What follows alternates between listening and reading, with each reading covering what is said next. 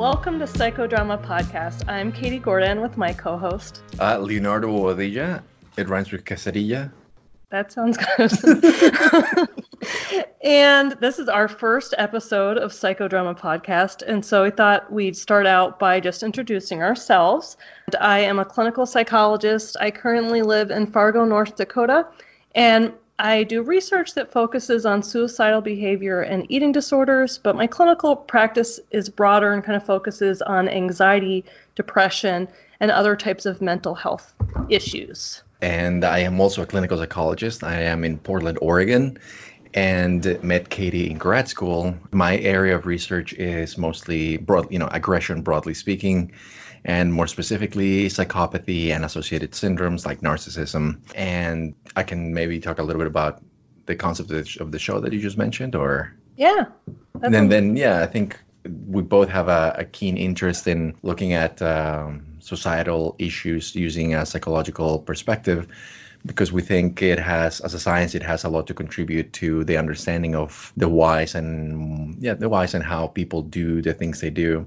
And it's an interesting, we live in pretty interesting times in order to apply that lens.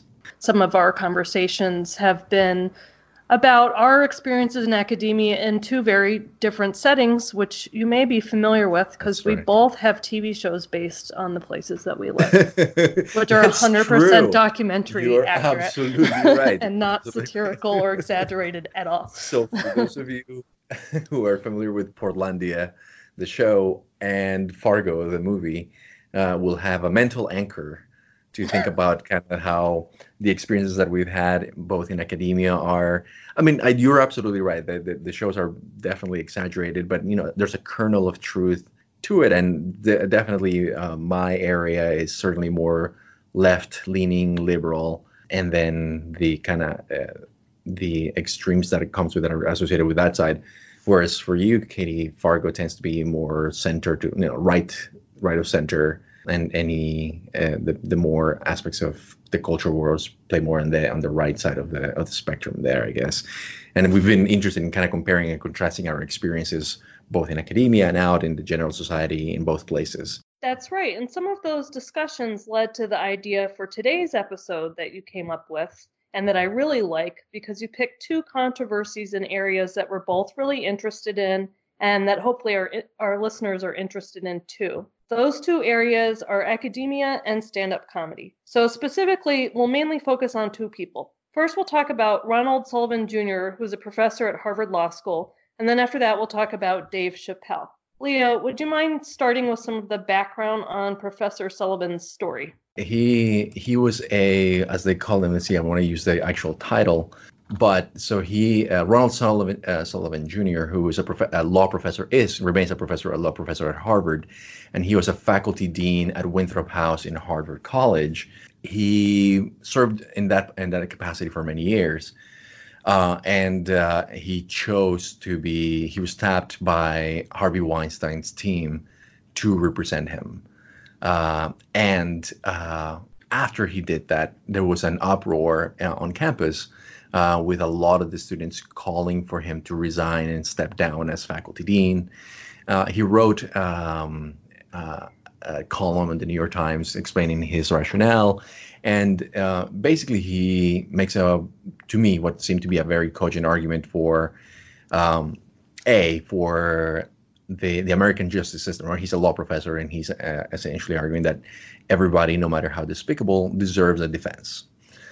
So that's one. And two, that people's feelings, or the students' feelings about feeling unsafe about him representing somebody who had been accused of a crime, were perhaps not based on the reality of his record. Because that before he made that choice to make a legal representation, there was never, as he put it, a whisper of anybody feeling unsafe because of him. And now, because he was choosing to represent the defendant, who many people, rightly so, I would say, see as despicable, then that it felt unsafe, and it was necessary for him to step down. And eventually, Harvard did acquiesce, and then he stepped down, and he thinks that's wrong.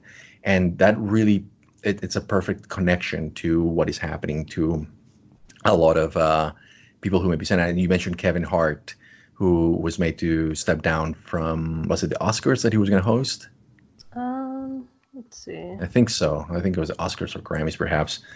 But yeah, he was tapped to be. Yeah, I think so because Ricky Gervais then took over, and then Ricky Gervais went in with a flamethrower. Yeah, the less controversial Ricky Gervais. Exactly. Exactly, and which to Ricky Gervais's credit, right? He points kind of what comedians are good comedians are good at doing is it's pointing the hypocritical or the contradictions within people's rationale and making a joke, twisting in a way that it's funny or humorous, even though it might kind of be pointed. He said, yeah, I've made equally controversial. I've gotten, a similar blowback on Twitter about things. And yet Kevin Hart is asked to step down, and here I am. And then he duly goes on to coincidentally talk about the Harvey Weinstein case and how many of the people who were in the audience were in some way related or talking with, and he said, you did that, that's your friend, and accused all of that.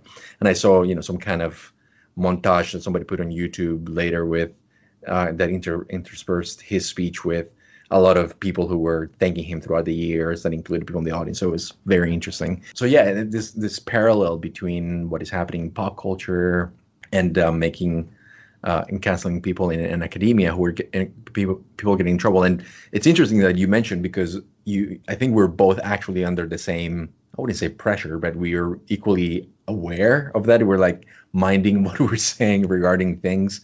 Not that we're always, not very thoughtful, but extra careful with the language that we use, because we're like, the last thing we want is for the Twitter universe for the Psychodrama podcast to become infamous in episode 1.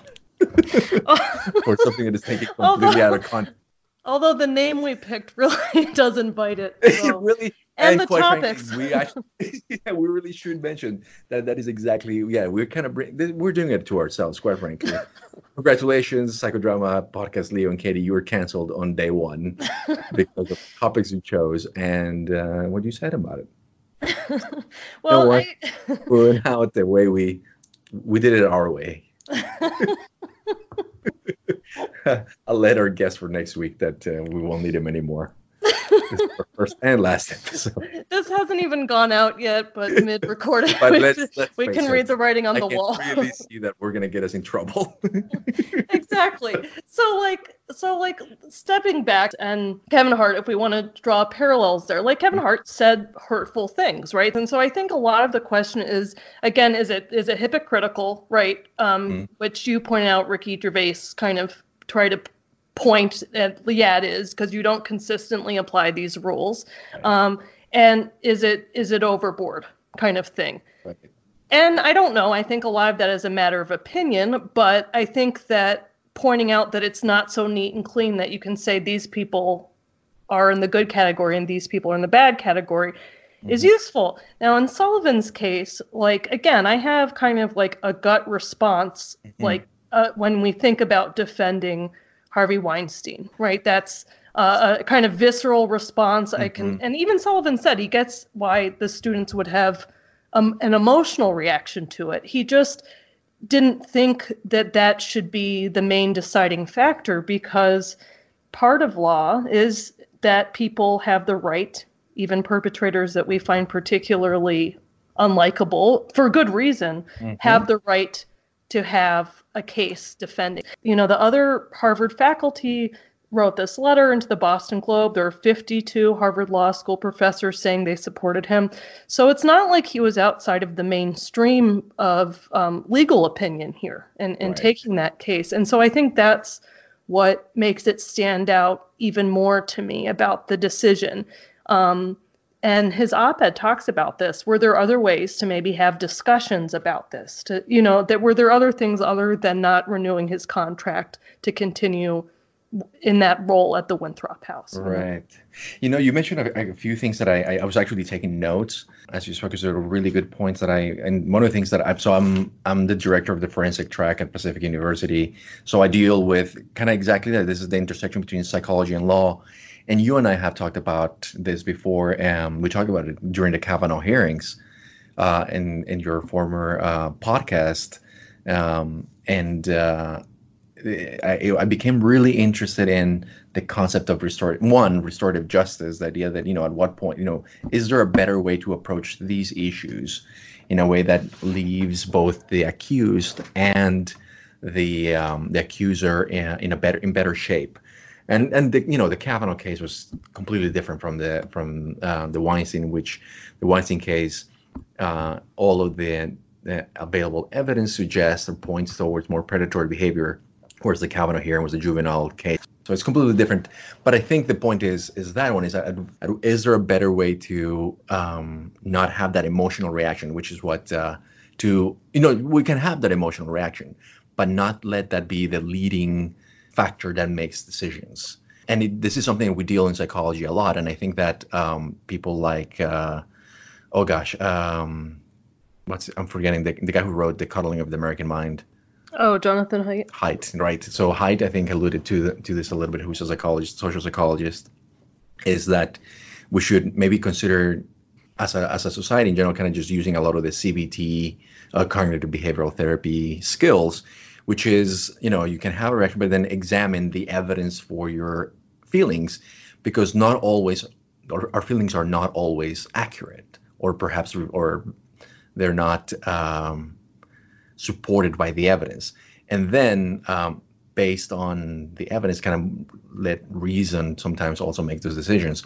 So not to invalidate people's feelings per se, because it's understandable, but basically calling into question, is going through the kind of this gut feeling reaction the best way to do it. And the point is that even people that we find despicable, unlikable in our system, we believe that they deserve representation and defense. And I believe that both as an advocate of victims, which I've been on that side, and I also worked on the other side for people who are the accused perpetrators.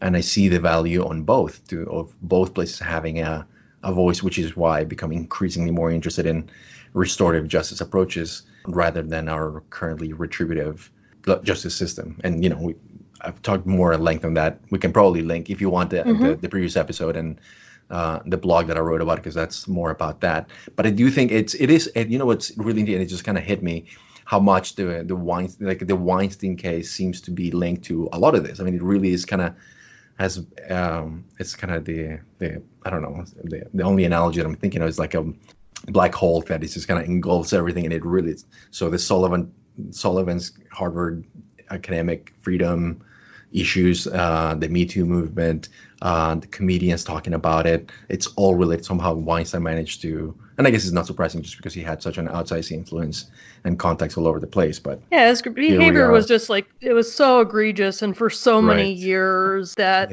but I think we should definitely link to the restorative justice episode, because I think your point is exactly right, that there are alternative ways that are more complex than deciding to not renew someone's contract or not have them host. And that's certainly appropriate in some cases, but the concern is the same concern, frankly, in deciding who gets a defense attorney and who doesn't, is that it's just not going to be fair. And it tends to hurt people if we're not allowing the same rights for everyone or the same policies for everyone. If it's kind of based on more subjective experiences, and maybe it doesn't matter that much for an award show, perhaps, but it does matter for the legal system.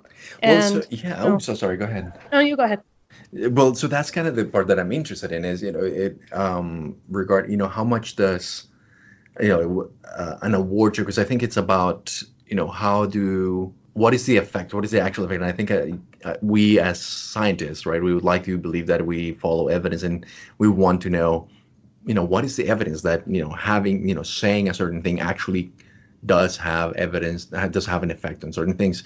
And to be fair, that's a lot of times it's very difficult to test, right? Like that's what is the effect of, a joke of a certain kind on the oppression of a certain group? That is dang near impossible to quantify. But and again, I'll not sound like a broken record, but that would be a question that I would have for Tom Ford, our guest next week, to be, what do the data say regarding, the effect, the magnitude, and how long these effects might last. And is there perhaps, that's kind of something that I've seen, is there a beneficial effect to some of these jokes? And people are perhaps familiar with gallows humor, and in various professions, so people have developed different levels of humor in order to deal with very adverse life events or circumstances.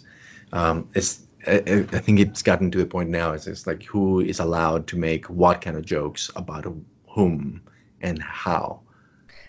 Absolutely. And I would like to talk about some of those rules of comedy. I think one other thing I might add, because I thought the other point you brought up that was interesting was that, Sullivan in his op-ed said, like, the Harvard students having their feelings and reactions, that they're allowed to have them, they're allowed to express them. Mm-hmm. They certainly have the right to protest his contract being renewed. But then it ultimately falls on, the administration, who make a decision in light of the different factors. So, I think you're right that it's rather than I think there's pressure to make a quick decision sometimes when there's a lot of press surrounding things. And I don't think that necessarily improves decision making. And I think that it reminded me of in academia, a lot of the conversations are revolving around shouldn't academia be the place where these type of conversations in which people are able to hear each other in a way that's respectful and in a way that is earnest and curious, right? So I really am curious as to what your argument is. And you may have disagreements, and you may still leave with those disagreements, but you're not demonizing the other side or, trying to, it seems like we have, and maybe idealistic, this idea that academia is a place in which ideas are exchanged and put in a way that is, I don't know what the word is. The word that comes is safe, but even that word, people are just like, you don't have to make sense. It becomes a charged word. But exactly. A productive place. It's a productive place. And where people aren't being dismissed out of hand exactly. is that your point of view isn't valid. I think there are valid arguments to be made here, but I think when there's kind of a seemingly quick decision, maybe even more so in the public eye, that I think that it can set, I think, a precedent that's bothersome, which apparently many of the other lawyers at Harvard Law thought so. Right. Yeah, it's a tough one because, and I like to think of myself as a fair-minded person, and I really do see the both sides of the equation, and I do see myself as the kind of person that's perhaps idealistic, that thinks we should be able to have these conversations in academia in which people draw these parallels a lot to probably training in clinical psychology for therapies, that you're gonna have emotional reactions and you can have them, but then how do you react to them? Do you let your behavior, because you feel angry, you're gonna punch immediately, or drink, or whatever maladaptive behavior, but are you going to then have that emotional reaction, then examine it in a way that may be more productive? And that's, I think, that what a lot of faculty are lamenting, and for more liberal campuses, and you alluded this to, that both sides are kind of quick to dismiss the other. So it's like, oh, he's just joking, or there's meant no harm, versus the other side that says, you simply are not paying attention to other people's feelings, or what, or like you just don't care about people, which is, also perhaps not accurate, and not an accurate thing to say. I think when we look at something like comedy and entertainment, to me, that's a totally different realm. There are definitely parallels, but my expectations for comedy are just really different than they are for university. Hopefully somehow going to a ha ha hole, you have a different expectation than when you go to Harvard.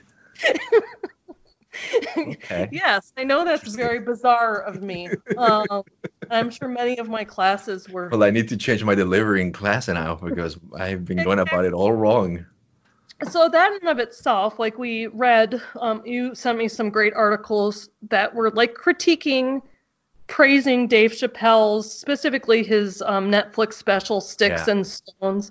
And there was a lot of interesting conversation around it. And I think that, the main thing, right, there were a lot of criticism about it, but there was also it was popular as far as I understand. Netflix downloads, I think, are hard to access, but Yeah. the ratings on Rotten Tomatoes or whatever were very good. Right. Have you seen Dave Chappelle in person before? No, not in person, I don't think. I think it's been a while since I've seen an actual comedian in person. The last time, actually, probably is, I was thinking about this earlier, but when you and I with a bunch of friends in grad school, we went to see Stephen Colbert Oh, that was when he came great. to a festival. And it was great. And I was thinking, I'm like, a point that I wanted to make brief is you mentioned about colleges and what should be allowed or not, and administrators making decisions. And one of the things that comedians have been saying a lot is that they no longer go to college campuses. College campuses used to go. It used to be a place where comedians were on the road and just kind of they kind of just more they built their chops more, but they were kind of gigs that were good, and you could push boundaries more because the audience was a little more flexible than say kind of the stodgy room, and they're saying we're no longer doing that because you can't joke anymore. So that's kind of a point that maybe we can bring up with Tom next time and see what he thinks because of the harm of that. That's an interesting one. Yeah, because the counterpoint is always like, just because your jokes aren't funny to the new audience doesn't mean you should blame the audience, Carlos, right? Yeah, sorry, Carlos Mencia. It's not that you're edgy, it's that you suck.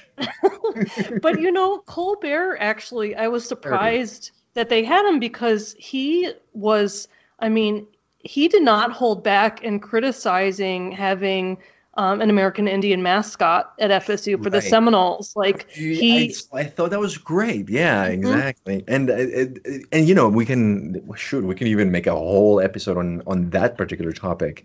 But as I thought about it, do you remember that he said he said at some point he said that he's like, don't blame me, it's your racist mascot. Exactly. And so that was, and it was interesting, but again, it was, nobody collapsed. It was interesting. And at some point he said something about the Trail of Cheers. Yes. Do you remember this?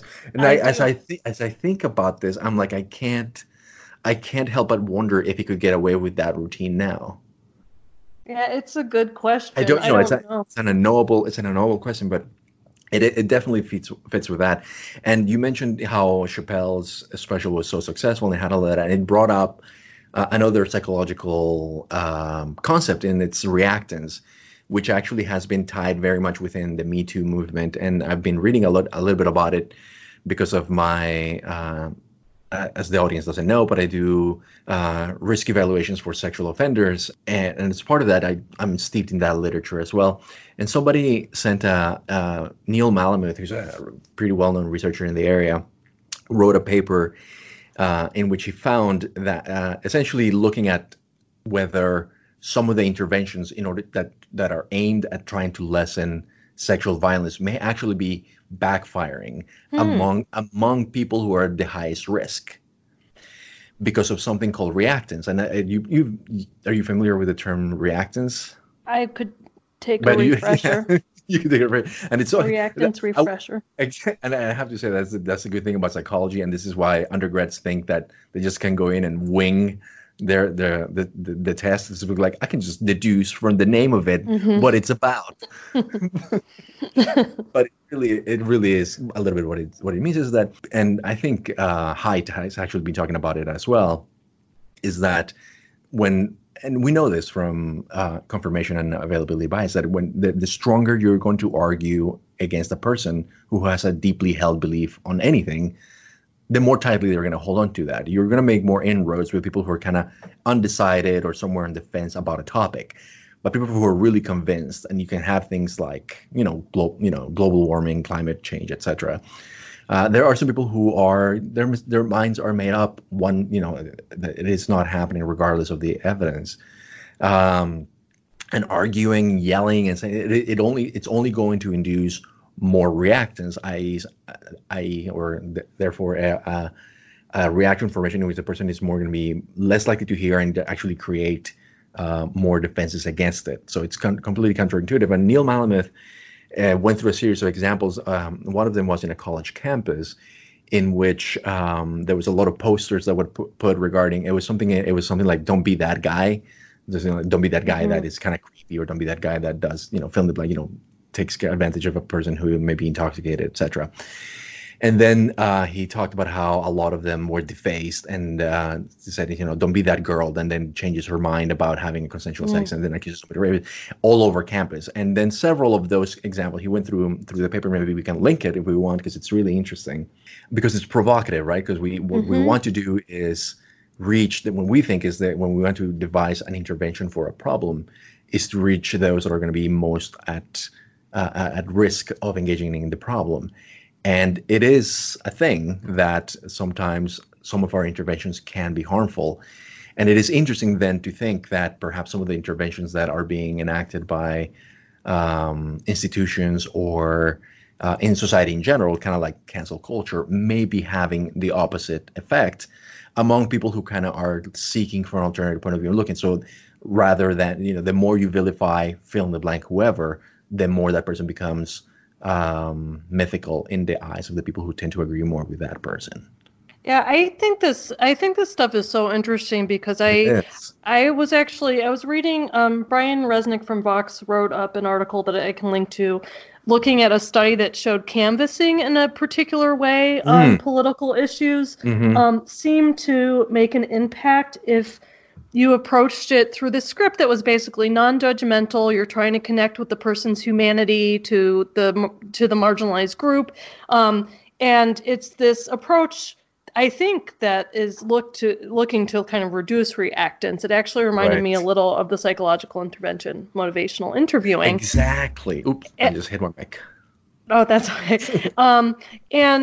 And I think it's interesting. I also think it's just so hard because there's so many individual differences in how people respond to things that it makes it very hard to make these blanket statements. Like, and that's why I do think the study is important, because those posters, you can imagine if someone was nervous about being that guy, right, they might see that and be like, no, I'm really not going to be that guy or whatever it is. Right. But you're right that it could be unhelpful or even harmful if that's for the people who are more prone to do that. Anyway, a little like Scared Straight, right? And to make large leaps and things that seem like logically they should scare people out of going to prison, but didn't seem to be very effective interventions, which is why I think science is so important. Exactly. I think, I think one of the hard things in these conversations is that sometimes people misuse arguments like saying, you're trying to get us to not criticize people because you're saying that'll just make them more likely to dig in their heels. And it's not really about that. I mean, sometimes sometimes people are expressing opinions and it's not to persuade, but if you're trying to persuade, it's helpful to know what actually affects the issue at hand, right? So with Chappelle, I think, for example, is really interesting because on Rotten Tomatoes, N equals 17 of critics, it's 35% fresh, which is rotten. But the audience score, N of 40,000, 94 ratings, 99%. Right. Pretty big discrepancy there. And I don't know why that is. I don't know do you think are they looking for different things? Why is that? Yeah, I haven't looked. So the scoring in Rotten Tomatoes is how many people? So for critics, it's only 17 critics, but they didn't like it. It was like 35%. Right. For the audience, there are 40,000 plus people who rated it, and it's 99% liked it. Honestly, I wouldn't be surprised. Just variance, right? So there's 40,000 versus 17. so I think that's a very equal. That seems. Run a t-test on that real quick and see. I'm pretty sure right now your husband. 99%. We should say that your husband Keith is a methodological whiz. Yes. And he probably just, his soul died a little bit when I said run a t-test between two samples, one of 17 and the other one of 40,000. It's true. Just to make sure. And of course, I am aware that that's not what you should do. You should just eyeball it. Well, eyeball it and speculate. But seriously, I think it'd be interesting. I think that the critics, right, they are susceptible to the very same pressures that everybody like us, or people who are in the public eye, and they're trying to be more perhaps even-handed versus the people who are into who already like Dave Chappelle and are going to be watching it, and then it's just a larger sample, so you're going to get more of that impact just on the sample size, I guess, and but also the types of reviews that we're expecting from people who contribute to Rotten Tomatoes, or to the newspapers that they are compiled in for Rotten Tomatoes, versus Joe Average sitting at home and just hitting thumbs up or down on Netflix. Mm-hmm. Yeah, there's a popcorn symbol, which apparently is good. Is that right? It's not. It's not even a thumbs up anymore. They used to have like a symbol as a Likert scale, which is stars, but now it's just thumbs up or thumbs down, and now it's just a popcorn.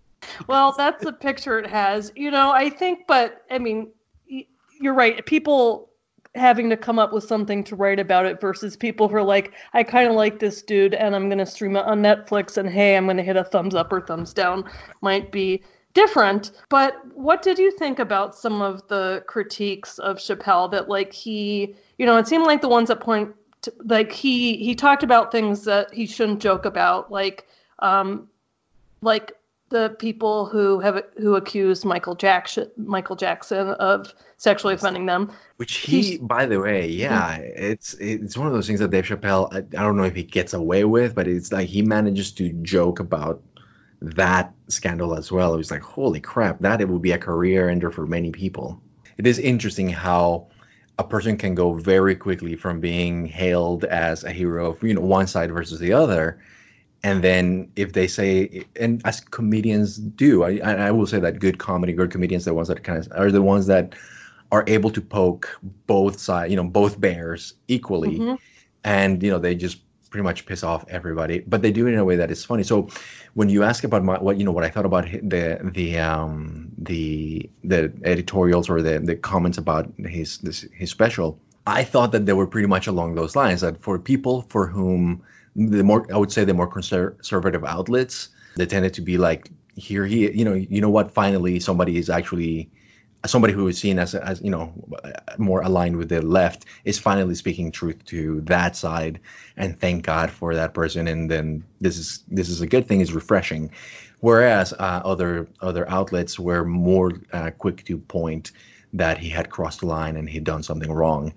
And I have to say that is, as you mentioned, the expectations for comedy are different. You bring in different expectations. And I think that good comedy for me, we both like, but for me, what really, I say a comedian that does a really good job, and Patrice O'Neal really embodied this for me, but Dave does a really good job really as well, was that, they point to something, and I'm looking at the article, this is from The Atlantic, and he's talking about the Rihanna.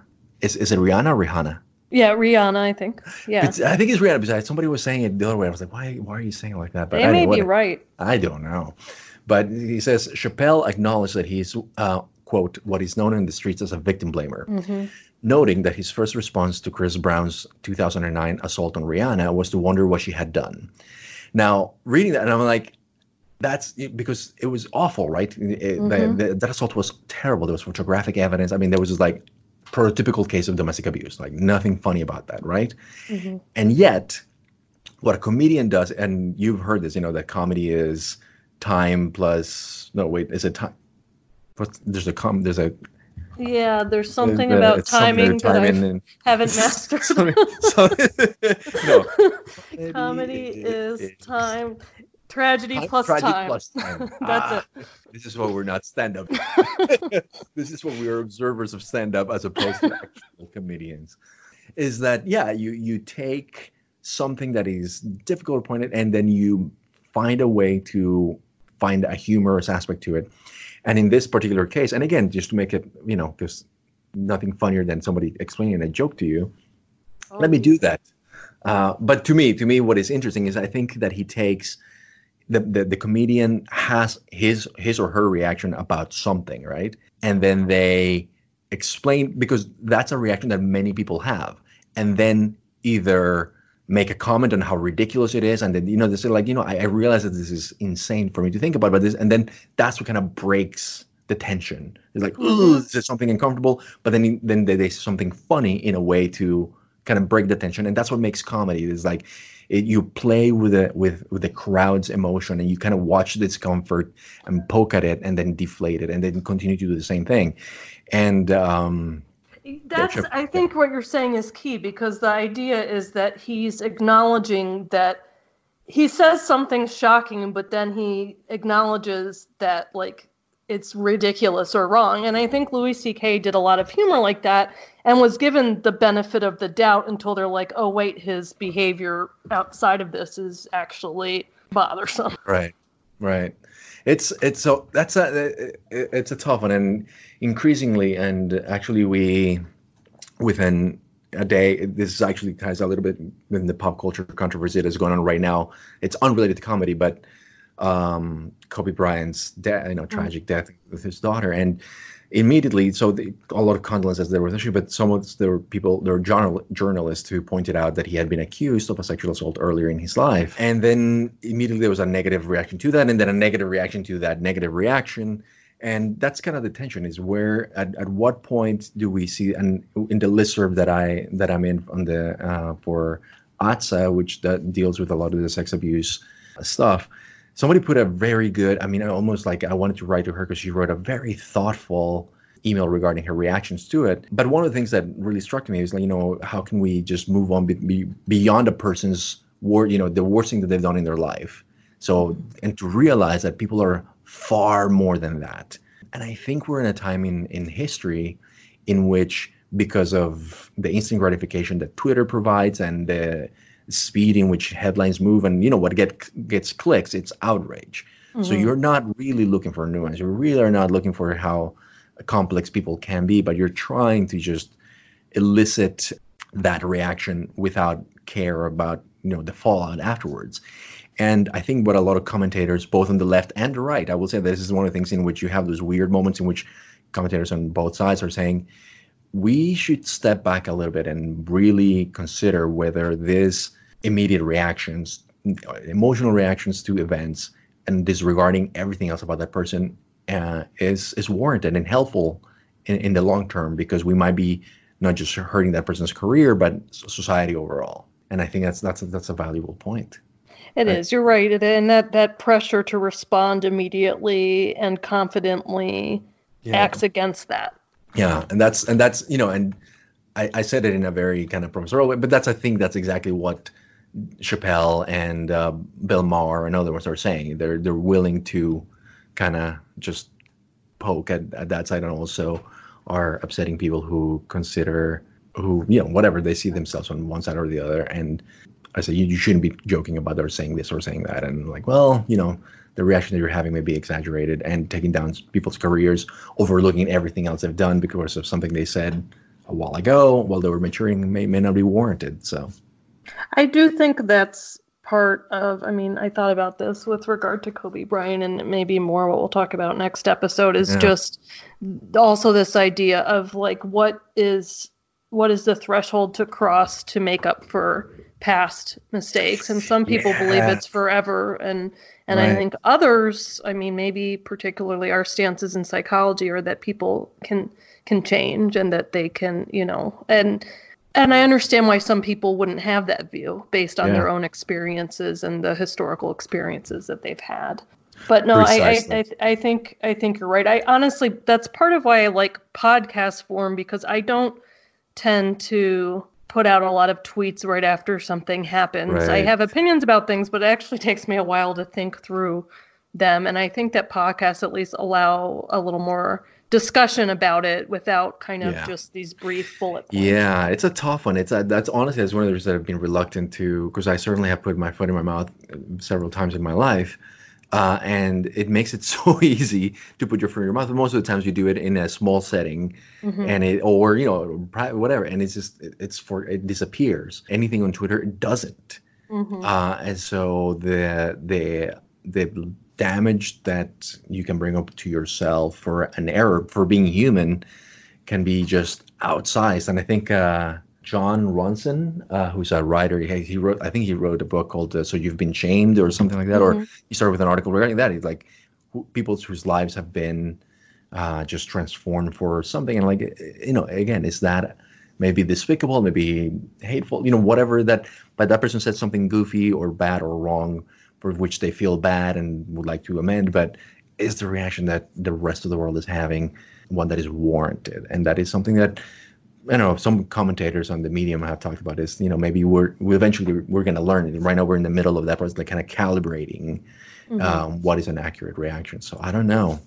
Yeah, on that note, please follow us on Twitter. Where we just impulsively fire off broad, confident statements. Exactly. I think we barely glance at headlines and just pop off. Exactly. That's right. That's the trade-off, is that we'll be several weeks, months, years behind the news. At least we've thought it through. Fortunately, things continue recurring. Our third episode will be on the Peloponnesian War, so hold on for that. I do think, like, some of the discussions of cancel culture are difficult because there are people who are vulnerable to actually losing positions. And I do think, whatever you want to call it, Sullivan did not have something meaningful to him renewed for something that I view as unfair. Chappelle, I think, has, in his style, just made more jokes about his critics. So, like, that's basically it. I don't think this is hell. In reactions, like, whatever, you may want to scream and more, but I'm like, I don't think this is. I think it's called the Streisand effect. It's like, this is not making him less popular.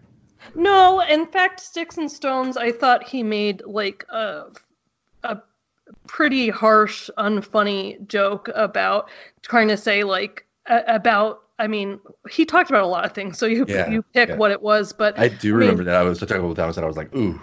Yeah, when he was talking about, like, there's some inherent funniness about being born in the wrong body. I don't have it in front of me, but he does go through, he talks about an activist that approached him afterwards. He was a trans activist. And he thought it was harsh, but then had this moment of rapprochement that, like, he listened to her, and then he kind of modified his own routine based on that interaction. And that later that he kind of did a shout out to her later, and that kind of helped her. And I honestly should look it up because I don't remember if she died by it. So, like, he mentioned her specifically because of a tragic circumstance afterwards. Daphne Dorman, 44, was thanked in the credits of Sticks and Stones, which premiered in August.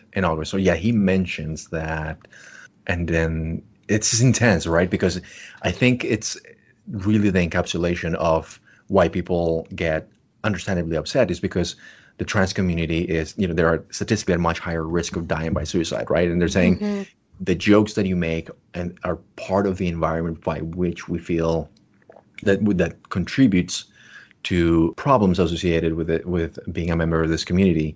And at the same time, let's see, here she is, written by, so I think she tweeted out. The news comes weeks after Dorman received a shout-out from comedian Dave Chappelle in Netflix Sticks and Stones. The live special, shot at the Tabernacle in Atlanta and released August 26, was widely panned by critics, including several who deemed some of its jokes racist and transphobic. But in an addendum to the special, Chappelle spoke about his friendship with a trans woman who he claimed was laughing the hardest at his jokes. That woman turned out to be Dorman, whose name and photo appear in the credits of Sticks and Stones. And then Dorman, a native of Philadelphia, acknowledged her mention in the film on Instagram. And then she died by suicide? And then, unfortunately, she died by suicide a few weeks later.